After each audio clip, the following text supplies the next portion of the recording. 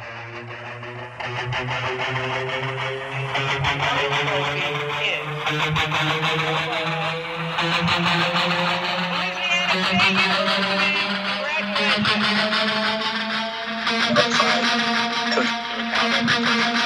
from the last 5 years, there's no chance that I would be where I'm at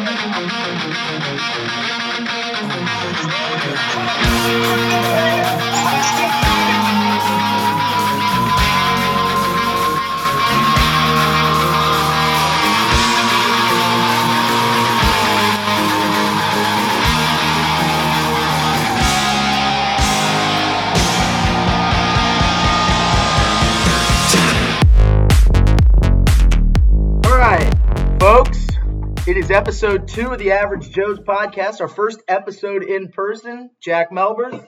And Al Grannon, and we are here in the city of Cincinnati. Talking about some Bengals. Talking about the Cincinnati Bengals. This episode is brought to you by the Air Force Academy. We've not seen each other in person for 3 months, and today we both show up wearing our correct Air Force apparel. So shout out to the United States Air Force, I guess, right? Absolutely. Yeah. Shout out to the United States Air Force. All right. Packed episode today, folks. We're going to get into the offensive breakdown of this year's draft, talking about the positions, talking about who's hot, who's not. Obviously going to talk about the Ja'Marr Chase Pro Day. That was pretty epic. I mean, we can't lie. That was pretty epic. And we're going to get into a bunch of other stuff, just about offensive side of the ball in this draft. So without further ado, let's get into it. What do you say? I'm ready. Let's do it. All right. So just to kind of recap what happened the past week, we got the Bengals bringing back Jordan Evans, Mike Daniels. You got any thoughts there? A couple of pretty good players, I think, solid contributors. Jordan Evans. I mean, he's a rangy linebacker. Can play in the box, can also cover tight ends a little bit. I think he's more of a depth option. I think, in my opinion, special teamer, but he's really fast. Yeah. And I think Mike Daniels, great depth on the D line. Losing Geno, we're gonna have a little more depth. I mean, DJ Reader's coming back, but Ren's still there, so we got some depth in the interior D line. But so we're gonna talk about defense, the defensive side of the ball, draft wise next week. But do you think that this move to bring back Mike Daniels causes them any sort of reconsideration of draft strategy as far as maybe picking up a 3 technique in the 3rd or the 4th round? How do you think? Just a quick kind of bird's eye view of how this sort of impacts draft strategy as far as the D-line goes. Yeah, so I think bringing Mike Daniels back kind of solidifies, as a 1-year gap. So I think that, they say if Wren can make that next step this year, give Mike Daniels some playing time as well. I think Mike Daniels, he did not play that bad last year. No, he was good. He had a couple of good pressures. He was good in the Pittsburgh game. Yeah, he was pretty good. He's a pocket pusher. We forget 3-4 years ago in Green Bay, he was elite. He was a 2 or 3 time second team All-Pro, I believe. Yeah. I think he still has some left in the tank. So I think that move definitely pushes the D-tackle need down the list. Definitely. Therefore, I think maybe they could address it in the 6th, 7th round. Yeah. But I don't think they're going to go. Developmental guy. I agree, but I don't think it's going to be 3rd, 4th round this year. I mean, prior to them making the moves they did with bringing back Ogunjobi or bringing in Ogunjobi and bringing back Mike Daniels, I thought Tommy Togiai in the 3rd was going to be a guy the Bengals would be all over. But I mean, at this point, clearly they think they're pretty comfortable with what they got going on the D line. So I like the signing. Mike Daniels, good player. 3 legit D tackles. Yeah, they got Ogunjobi and they have Reader and now they have Mike Daniels back. Yeah, so. And Andrew Tupou, Josh Tupou comes back. Yeah, so I think we're looking at a solid D line next year. Yeah. I mean, nothing special, but nothing great. Yeah, we'll see.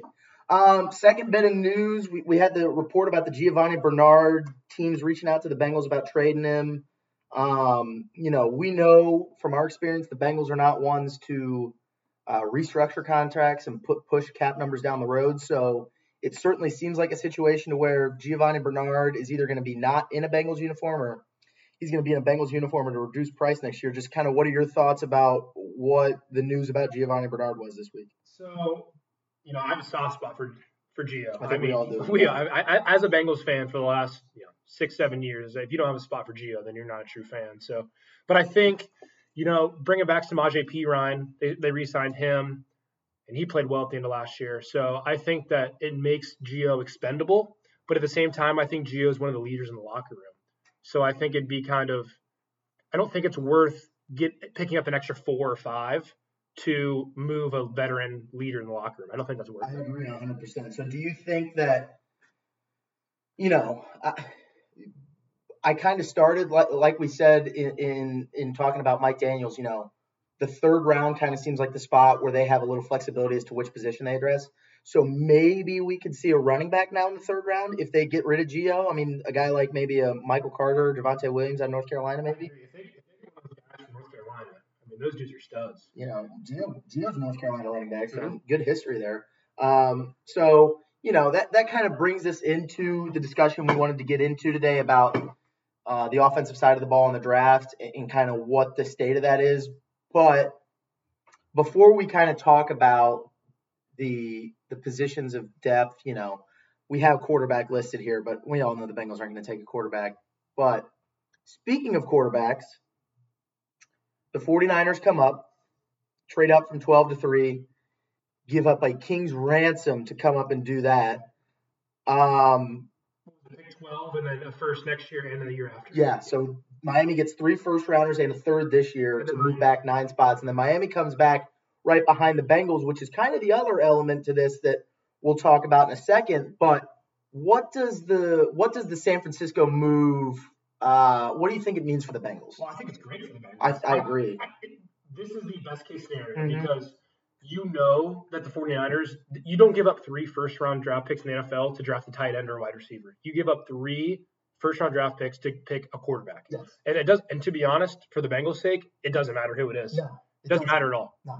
So, for those of you that may not be aware, so Miami was picking third, and, the pervasive thought among NFL people was that Miami was likely to be the only team that picks ahead of the Bengals, who are obviously at 5.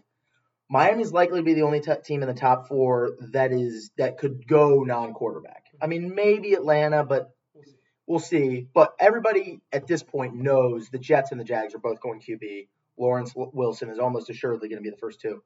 So San Francisco coming up to 3, as I told you when this trade first happened, the Bengals are essentially going to get the pick of the litter at 5. I agree. And even if, say, Atlanta doesn't take a QB, they take Pitts or they take Sewell or somebody, they get one of the 3 guys that I think is arguably the 3 best players in the draft other than Trevor Lawrence, of course. Yeah, I agree. I mean, the Bengals are in a position right now where I don't want to use the word guaranteed, but it's as close to a guarantee as you can get, that either Penei Sewell, Jamar Chase, or Kyle Pitts is going to be sitting right there at 5 for them to take, and you can't ask for anything more. No.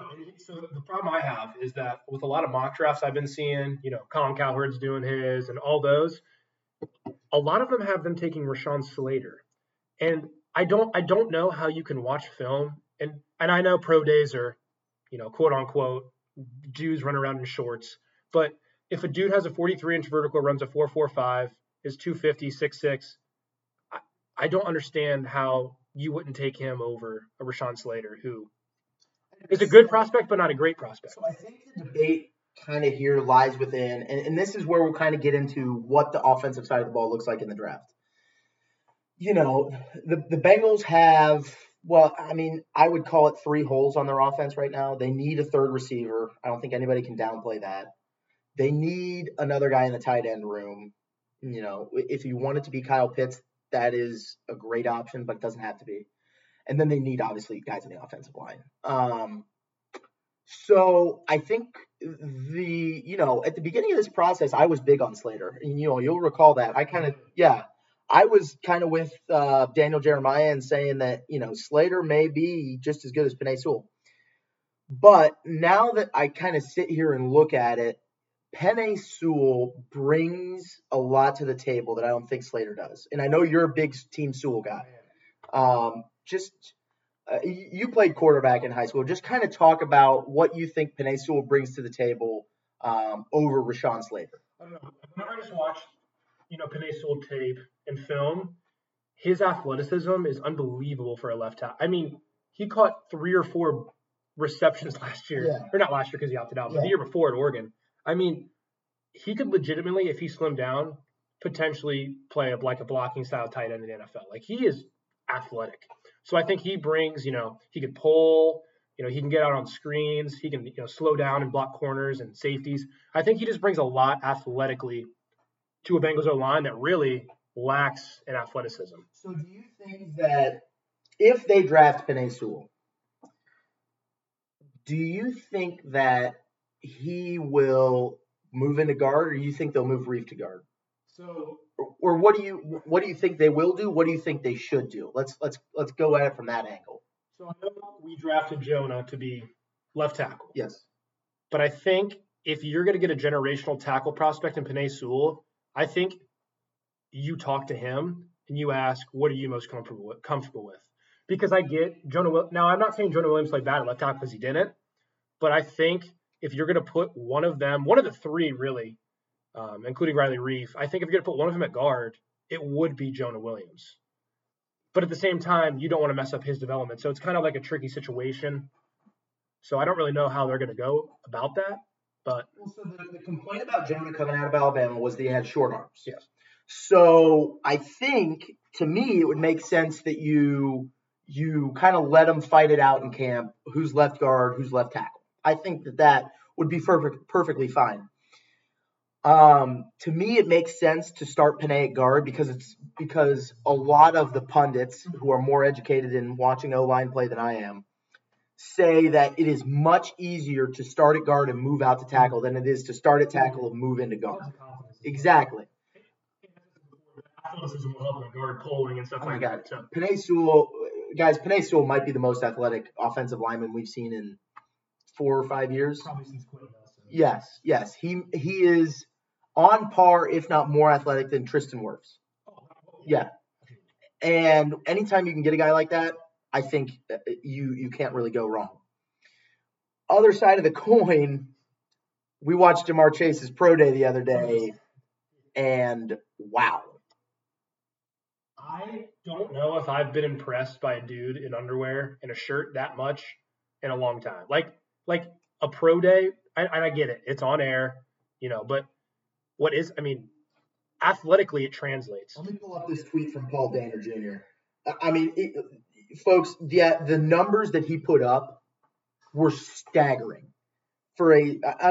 So he probably did not. For those of you that haven't watched Ja'Marr Chase throughout his career at LSU, he's not a burner.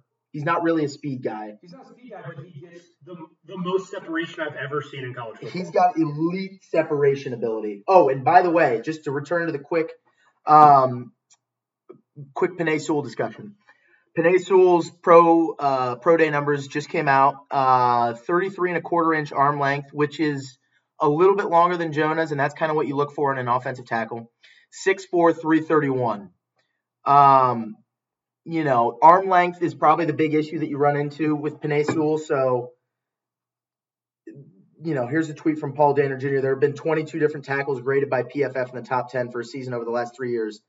9 of them measured arm length less than 34 inches. So it's clearly becoming less and less of an issue. Yeah. To be honest, if you can play, you can play. You can play. All right, so let me pull up these. Here we go. This is interesting for people like myself that are in the Ja'Marr Chase camp. Going back through the NFL Combine since 2000, there are 2 participants that check all of these minimum boxes: 5'11", 195, 4.40 or less, bench 20 reps, broad jump 11 feet, vertical of 40 inches. You know who those 2 people are? Who do you think one of them is? Yes. Calvin Johnson? No. Who are they? DK Metcalf and Ja'Marr Chase. Okay. So not saying that Ja'Marr Chase can be DK Metcalf, but what he did the other day, it's elite. He ran a sub 4.4. He ran a 4.38 for all those at home that didn't know. 4.38 official, 11-foot broad jump, 41-inch vertical. But he's also almost 6'1". He is. It's not like he's a Rondale Moore. No. He's 5'7". Yeah. You know what I mean? Yes. He's 6'1". Like, that's a legit size, man. Mm-hmm. That's legit size.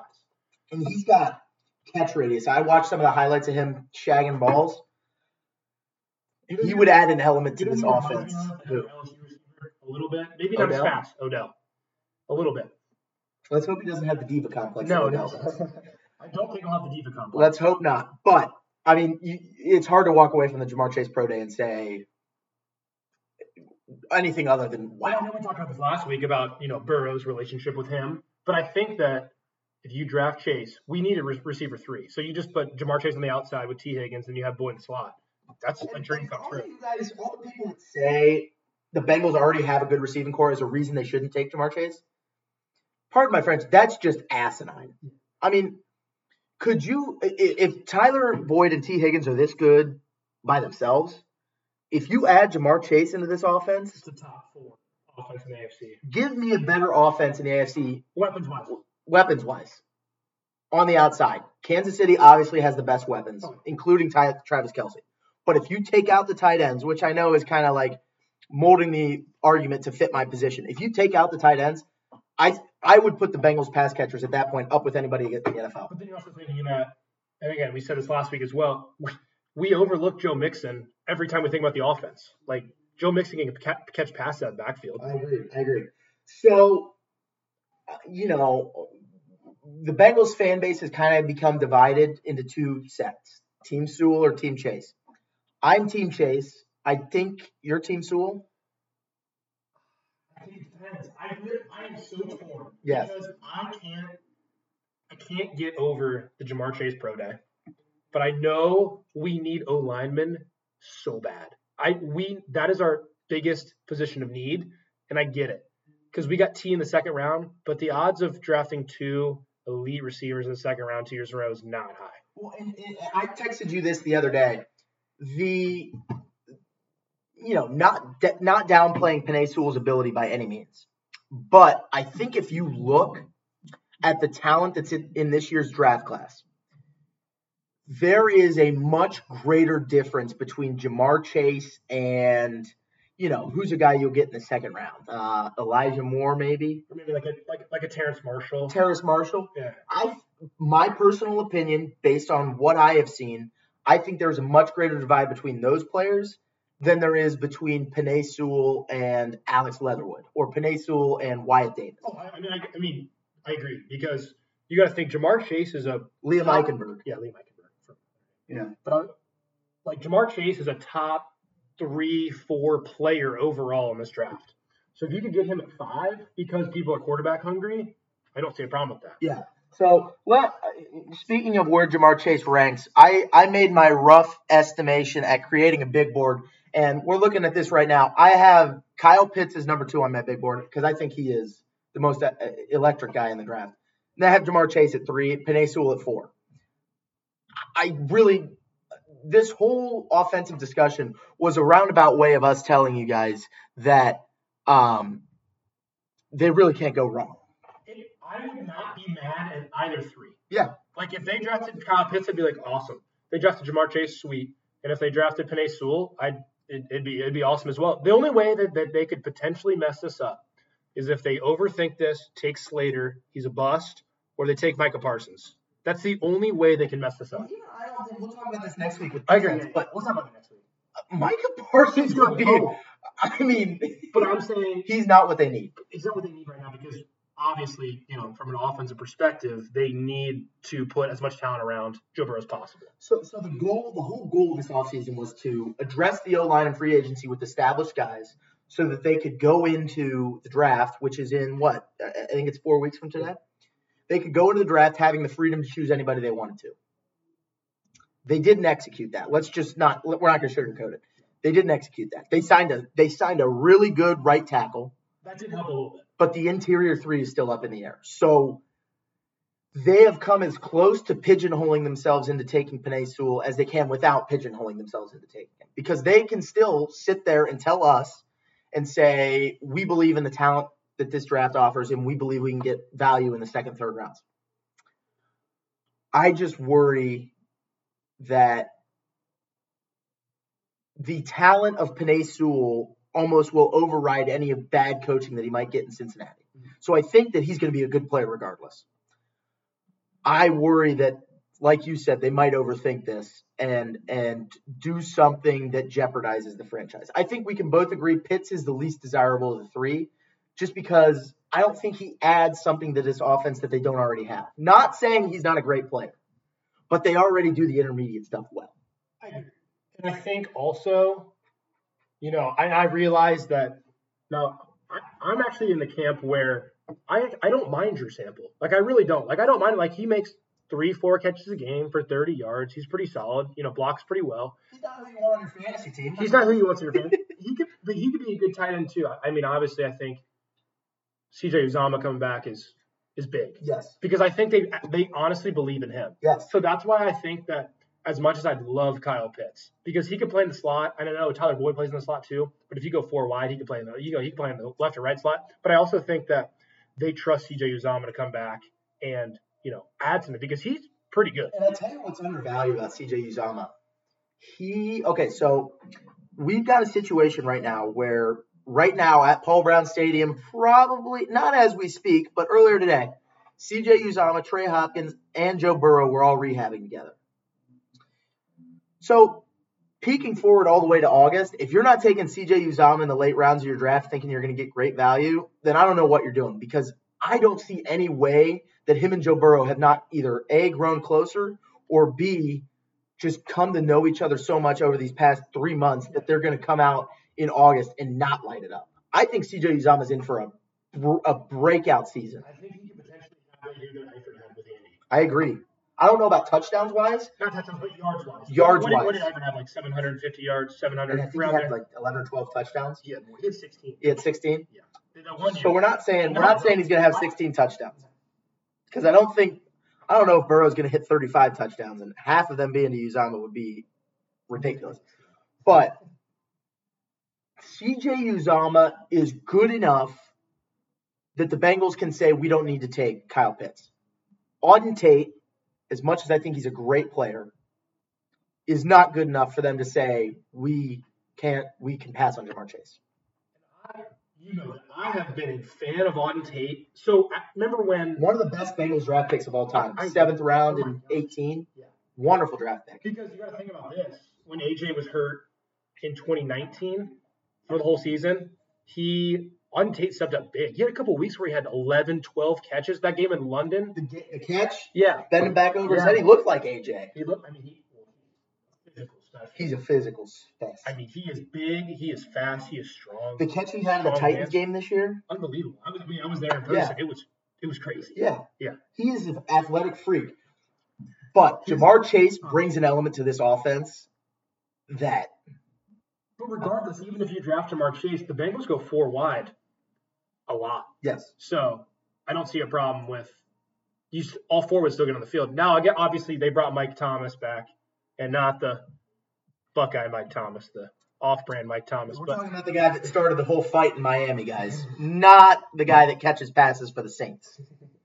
I think Mike Thomas does break some depth. He had some good catches last year. Yeah. He had a good season. He's a good wide receiver 5, 6. Yeah.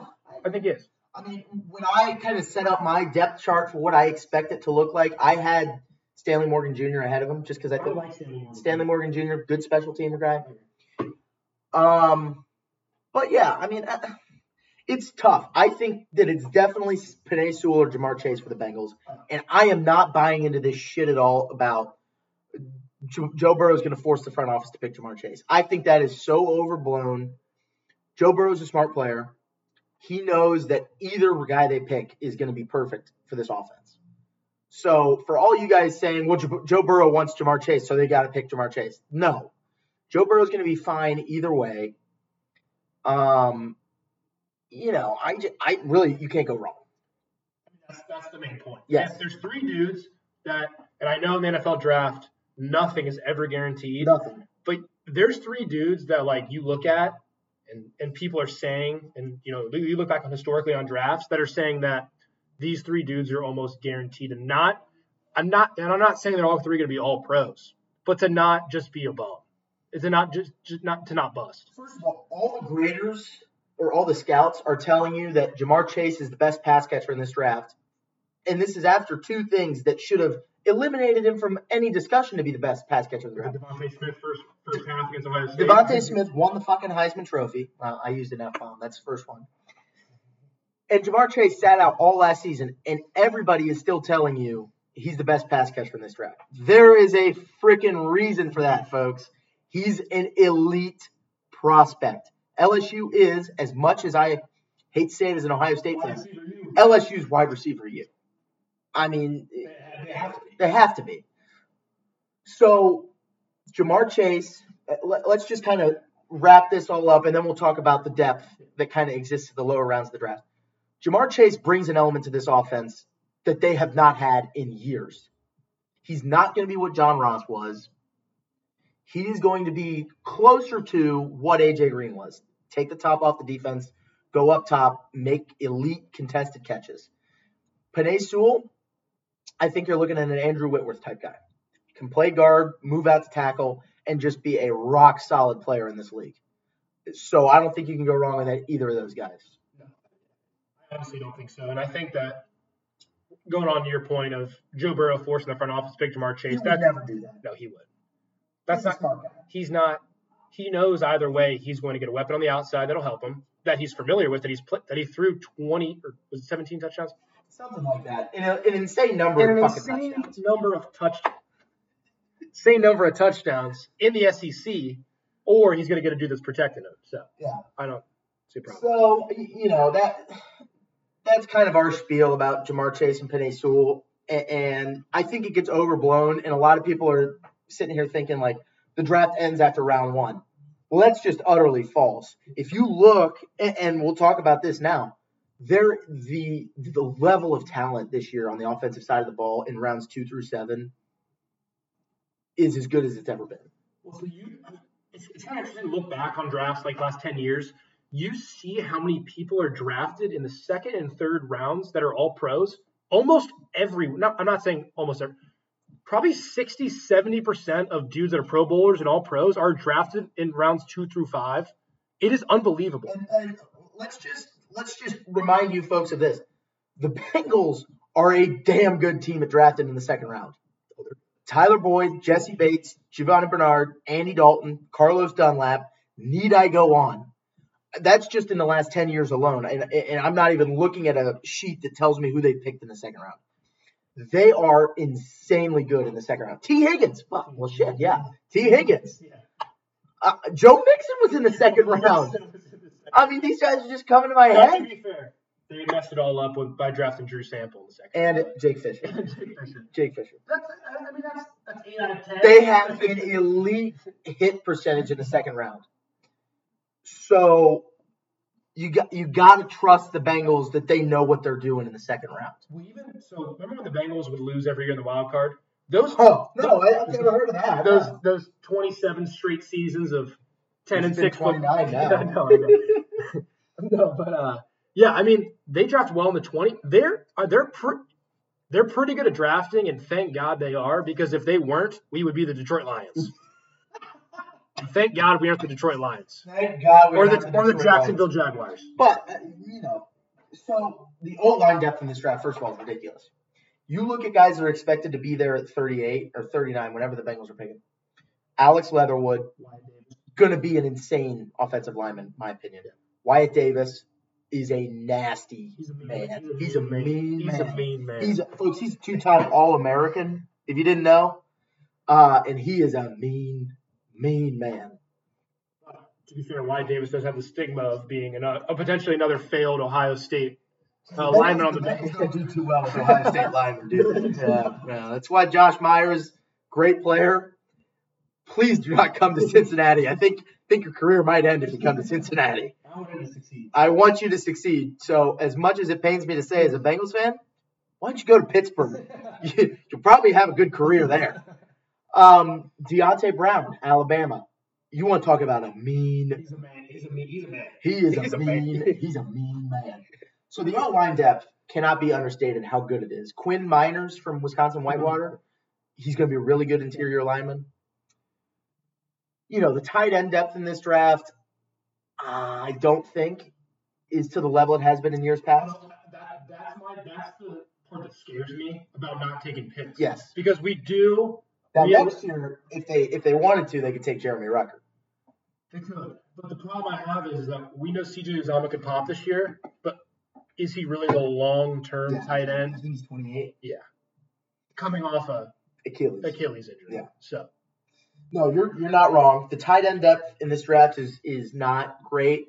I've looked at a couple of guys that I think could be great late round options for them. Trey McKitty out of Georgia, really athletic guy, great pass catcher, vertical threat. Quentin Morris out of BG, he's a solid player. Yeah, he's big, burly. Pretty big catch radius. Yeah. Pretty fast. And then Hunter Long out of Boston College. He's likely to go in the 3rd or the 4th round, and I don't think the Bengals will be taking a tight end that high. But nonetheless, solid player. So, I mean, there's not much to say about tight end. It's really Kyle Pitts, then a couple steps down, Pat Freiermuth, and then kind of everybody else. There's not really. What about Brevin Jordan from? Oh, I totally forgot about him. You want to talk about an athletic guy. Brevin Jordan from Miami. If he's there in the 4th round, I would love to see him in the I stripes. feel like he would be like remember last year Adam Trautman was stolen, and was it the 3rd? The late 3rd. Yeah, late 3rd. I think we were all in. I wanted them to take Adam Trautman last year. Yes. But I think Dayton, University of Dayton, go Flyers. Go Flyers. Andrew Brothers, go Flyers. I think that Brevin Jordan could be a steal like that because he is No, I athletic. Now, he isn't as big as you'd want a tight end, but I think his athleticism, vertical 40 would get him through that. You know what I I mean? feel like I'm going to catch some crap for this take. He's Kyle Pitts light. He is. Extremely light. Extremely light. It's light, but because he's like 3 inches smaller. But I think he's athletic. He is really athletic. Now, what I'm scared of, and I know I don't usually like doing the comparisons to schools because it's not really fair to the dudes coming out. But Miami's one of the tight ends. I'm saying, but David reminds me a lot of David Njoku. Who's been a solid player for the Cleveland Browns. He had stone hands a couple times to our benefit, but I think, I think he could actually be pretty good. No, I agree. And then kind of just wrapping up with the offensive skill positions, wide receiver, running back, tons of depth. I think the Bengals are going to take a running back early on day 3. I think you're looking at a guy like Khalil Herbert out of Virginia Tech, Chuba Hubbard. I love Chuba. I think they're going to need a guy that can take the power carries off Joe Mixon's plate. Because I personally hope that the Bengals this offseason are thinking of a way to get Joe Mixon more touches in the pass game. So I think they bring in a power guy, Chuba Hubbard, Trey Sermon, Khalil Herbert, kind of. But I think to your point right there, if they trade Gio for a mid-round pick, they could use that pick on one of those dudes. Yes. And, Giovanni Bernard has been everything to the Cincinnati Bengals. He has stepped in and done some elite things for the Bengals as far as running back play goes. But let's not mistake that for us saying he's replaceable. At this stage in his career, he's replaceable. Yes. You can argue that if Samaje Perine got this amount of carries last year that he did, I mean, he would have done the same thing. The Bengals have a solid running back room outside of Gio. I mean, Mixon, Perine, Trayvon Williams. You throw a thumper in there with Samaje Perine, you got a good running back room. I mean, there's a lot of ways they could go at running back. I think you're looking almost assuredly at a day 3 pick. And then as far as wide receiver goes, I mean, the talent at the position is loaded. You got FCS guys like KJ Stefferson, who transferred from Notre Dame to Jacksonville State. He's been a solid player at Jacksonville State. Cade Johnson at South Dakota State. Vertical threat. That's okay.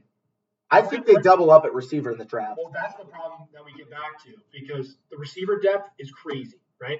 They have a high second-round pick, which I think if they go offensive weapon, they go O-line early second. But I think in the 3rd, you could still get a receiver. Yes. That's why. Dwayne Eskridge. That's why if they take Pitts or Sewell, I won't be mad. No, definitely not. I mean, folks, if you look at the wide receiver depth in this draft, it is insane. I mean, you're looking at a guy like Nico Collins, who just crushed his pro day for the school up north. You're looking at him going in the fifth round. And he's a big guy with a great catch radius. Him and Auden Tate remind me a lot of each other. He's scary. Whop Fillier, solid player. I mean, the list goes on and on. Amir Smith-Marset from Iowa is a solid player. Jalen Darden, North Texas. And I think to your point, this draft, the wide receiver depth is insane, but it's insane on the outside, and it's also really good on the inside. Like, there's good slot guys, and there's great outside guys. It's both. I think that they would be fools not to at the bare minimum double up at receiver in I this think draft. they will. They should. Even if it's a 6th-round pick. Jalen Darden, North Texas, folks. Keep an eye on this guy. Jitterbug, quicker than all quick. 5'9", he's small, but he can fly. For anyone listening, I really need you to look up his highlights. You will be shocked if you watch these highlights. He flies down the field. He not only flies. How many touchdowns did he have last year? I don't know. A lot. We'll look it up real quick. I mean, This dude, I have never seen. If anybody has seen the Tavon Austin highlight tape from about 7-8 years ago, it compares. It's pretty good. all right, Jalen Darden's North Texas stats. Let's pull these up. He's 5'9", 174. So he's not the biggest guy. Reminds me a lot of Rondale Moore, like the body type. Okay, guys. Honestly, last year truncated season. You know, can't take much from it. Oh, wait, yeah, you can. 74 catches, 1,200 yards, and 19 touchdowns. 1, 2, 3, 4, 5, 6, 7, 8, 9. 9 games, and he had 19 touchdowns. 1,200 yards and 74 catches. That's Folks. over 8 catches a game, over 115 yards a game, and over 2 touchdowns a game. I do not care what competition you're going against. That's insane. The guy played 4 years at the University of North Texas. He had 38 touchdowns in those 4 years. Talk about a guy you take in the 5th round. I would think about taking him in the 4th, 3rd or 4th. Oh my God. I mean, he is electric. Jalen Darden. Just keep that name in mind, folks. All right. So let's switch gears a little bit. You know, we've hammered the offense a lot, and rightfully so, because this leads into my next question. Do you think the Bengals have telegraphed their draft strategy by not signing but one outside offensive free agent? Well, I mean, if you even turned on a Bengals game last year, the defense was in shambles. I mean, you remember we went to the Ravens game week 17. We were rooting for the Ravens to beat the rushing record because it was so bad. They were 4 yards away from their all-time, since the merger, rushing yards in a game. Okay, so let's just walk back through this real quick. The Browns game at home lost because of the defense. If you can't stop Baker Mayfield, we got problems. We're in the house of a Baker Mayfield stan right now, folks. Just no. Don't have time for that. And there were countless other examples of the defense just failing them at every turn. I think a lot of that has to do with Lou Anarumo. So I don't know why the hell he is still the defensive coordinator. But if he is, you got to load up on talent. And clearly that's what they try to do in free agency. So in my opinion, it kind of telegraphs the fact that they might take all but 1 or 2 offensive guys in this draft. I don't have a problem with that. No, me neither. The D-line draft is not bad. But I'm just saying, like, it tells a lot of teams what you're going to do. So it renders you susceptible to teams just trading up right in front of you and taking your guy. I think it does, but I think if you do enough research, you have multiple guys that you think could be that pick. I agree. And hopefully they're doing that research. I don't know what the hell else the coaching staff would be doing. But like you said before, I mean, we can trust them in drafts. Yeah. That's the one thing we can trust them in. We can't trust them calling plays, and we can't trust them on the field, but we can trust them with drafting actual talents. I agree. All right. Well, speaking of the draft, we're going to do another ranking because that's what we love to do on this show. And what we're going to rank today is our collective. Alex is going to do his. I'm going to do mine. Our top 3 Bengals draft memories. This can be, watching the draft. This can be, just something you remember about the draft, what have you. So, I'll let you kick it off. You give us one of your moments, and then we'll go back and forth like we did last week with the players. All right, so my number 1 Bengals draft memory was I remember Ryan Fitzpatrick starting the year before Andy got there, correct? Was it the year before? was it 2 years before? It was 2 years before. No, it was a year before. Because didn't Carson get hurt in 10? Yeah. And then they picked Dalton spring of 11? Yeah. But I just remember how bad the Bengals, I was nervous because if you don't have a quarterback in the league, I mean, you're not going to be good. So I was nervous in that draft. When they drafted AJ, I was hyped. I thought AJ was going to be awesome. And then they doubled up with Andy in the second. And I didn't know how good Andy was going to be, but I remember, I don't know, there was just this sense of like a rebirth. It was kind of like the Joe Burrow thing, like a new day, even that cheesy nonsense. But at this point, Carson had said, "I'm not coming back." He said he's going to retire. Chad was a free agent, so everybody was kind of like, "Are the Bengals going to take a quarterback at 4? What are they going to do?" And then they take AJ Green, and if you watch the YouTube video or the recording of it, Boomer's like, "Whoa, Carson, why don't you come on back?" And then they just kind of give the 2 middle fingers to Carson in the second round and say, "Oh, screw you, we'll take Andy Dalton." So, great memory. The 2011 draft was historic. Did they get Marvin Jones that year too? I don't know if that was 2011. Let me look that up real quick. I just remember that 2011 draft set up the next 6 years of disappointment wildcard losses. That's all I remember. 2011 NFL draft. Let's see what we got here.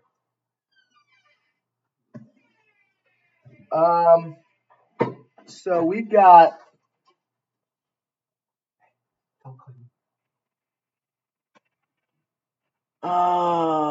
We've got Andy Dalton in the second. And then in the third, Dante Moak. Well, that was not good. Clint Bowling in the fourth. What a great player for the Bengals he was. Clint Bowling's pretty good. Yeah. He was in that line with Zeitler and Whitworth. Yeah, it's a pretty good moment. All right, what do you got? So, I'm going to take the easy one here. Okay. My Bengals. No, I'm not going to take the easy one. Screw that. 2018 NFL draft. We watched it together. Yes, we did. It was the year that Baker Mayfield went number 1 overall, and one of our other friends that's a Browns fan was not very happy about it. And if you remember, which I'm sure you do, Frank Ragnow was selected 1 or 2 picks right before the Bengals were up. Well, both of us being diehard Buckeye fans, once the Bengals got on the clock and it was clearly evident they were going to take Billy Price, we both kind of said, this is fine by us. It was not. But I remember when Billy Price got picked, I turned to you and I said, he's going to be a damn good player in the NFL. And still yet to be proven, I think he'll be good this year. Hopefully he gets a chance to start at center. You think it was Trey? Well, Trey's hurt, so whatever. I don't know. Okay. I'm wondering. So that's one of my draft memories. Just watching that draft, thinking that Billy Price was going to be the answer at center. Clearly he was not. You live and you learn. Let's hear yours. Your second one. Now, this might be, a cheap one. I don't know if this is going to be your easy one, but, and I feel like this is cheating, but I'm going to take the Joe Burrow one. I mean, come on. I mean, this is just like the Bengals were down bad for 4 years. Had it been 3 years or 4 years since they had not made the playoffs? Since 20. Okay. So, I mean, they drafted him in 16, 17, 18, 19, 4 seasons, no playoffs. And it was hard. It was hard to watch. Yes. So I think the Joe Burrow draft pick was just, set our franchise up for the future. So we got another Bengals fan from that. Would you like to say hello to people? Okay, baby. Yes, sir. We're talking about our favorite Bengals draft members. You got one? No, they all kind of bust. So I'll go with another one of my quote-unquote favorite memories. John Ross, they picked him instead of they picking Devin Bush. That was a freaking mistake. Also, can we also, that same draft, John Ross 1 pick ahead of Patrick Mahomes. but we digress. And Deshaun Watson. And Deshaun, 3 picks in front of Deshaun. Could have had Deshaun, could have had Mahomes. But no, we got Burrow. Yeah. We only took 2 years after that. Yeah. You got a third one. I mean, once it gets back a little bit further, I mean, I guess I can talk about this one. I mean, Andre Smith, Big Tubby, getting taken number 6 overall, holding out all summer. I cannot stand Andre Smith. That man has caused me to. I'm going to die 10 years earlier in my life because of the heart troubles that Andre Smith has given me. Wow. He's big. I could probably, if I had $1 for every time he had a holding call, I would be a millionaire. But that's also Bobby Hart. No, yeah. But okay, I got another one. It kind of piggybacks on the Joe Burrow one, but the Joe Burrow one kind of reminded me of. Well, no. The Burrow T Higgins combo reminded me of Andy and AJ, like the rebirth, like the wide receiver quarterback duo in round 1 and 2. I think it is. All right, trivia question. This is what I hope the Bengals are not on the path to. So, for everybody in here, if you guys can get this right, you will receive a free Air Force T-shirt that I'm wearing right now. We love our military. So, for the trivia question, how many times did the Bengals draft in the top 6 in the 1990s? How many times did the Bengals draft in the top 6 picks in the 90s? This was an answer to a trivia question I was having at the bar the other day. The Bengals are tied for the most number 1 overall picks since 1990. Okay. I'm going to go with 6. What's your answer? 7. It is 6. They drafted 6 times in the top 6 in the 1990s, and I will be damned if I will watch that in the 2020s. I will be damned. So just for the record, folks, I was talking to my father yesterday, who suffered through the 90s Bengals as a season ticket holder, and he made sure to impress upon me that the 2020s thus far are nowhere close to the 1990s. So I cannot even imagine. I feel like the Bengals 1990s now are like the Jags now, or like the Lions now. Bad. That's bad. Bad. Oh, well, I think it's about time we close up shop here. We're going on a lot of time. There's stuff to be done outside of this place in Clifton. So let's give you guys a quick Reds update. Just as we said last week, they suck. What did we give up? 11 runs yesterday? It was 11 runs, and Castillo gave up, 8 earned in 3 1/3. Suarez is terrible at shortstop, for those of you keeping track at home on your score sheets. Yeah. He sucks. Well, the problem with Suarez at short is not only has he not played short since 17, 16, but also he had the first 2 chances of his shortstop career were errors. So, on a positive note, we got India. He's a stud. Jonathan India.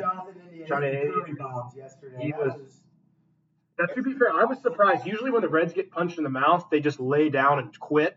But the offense looked okay yesterday. But they did score 6 runs yesterday. And they had, would they have over 10 hits? They have 10 or 9? I think they had 9. Okay. Same thing. Yeah.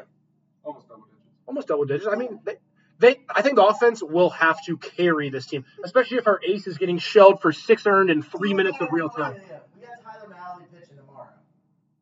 We're recording this on Friday. So tomorrow, when Tyler Mahle gives up 8 earned runs in 3 innings, you were reminded by Jack Melberth that he was going to do just that.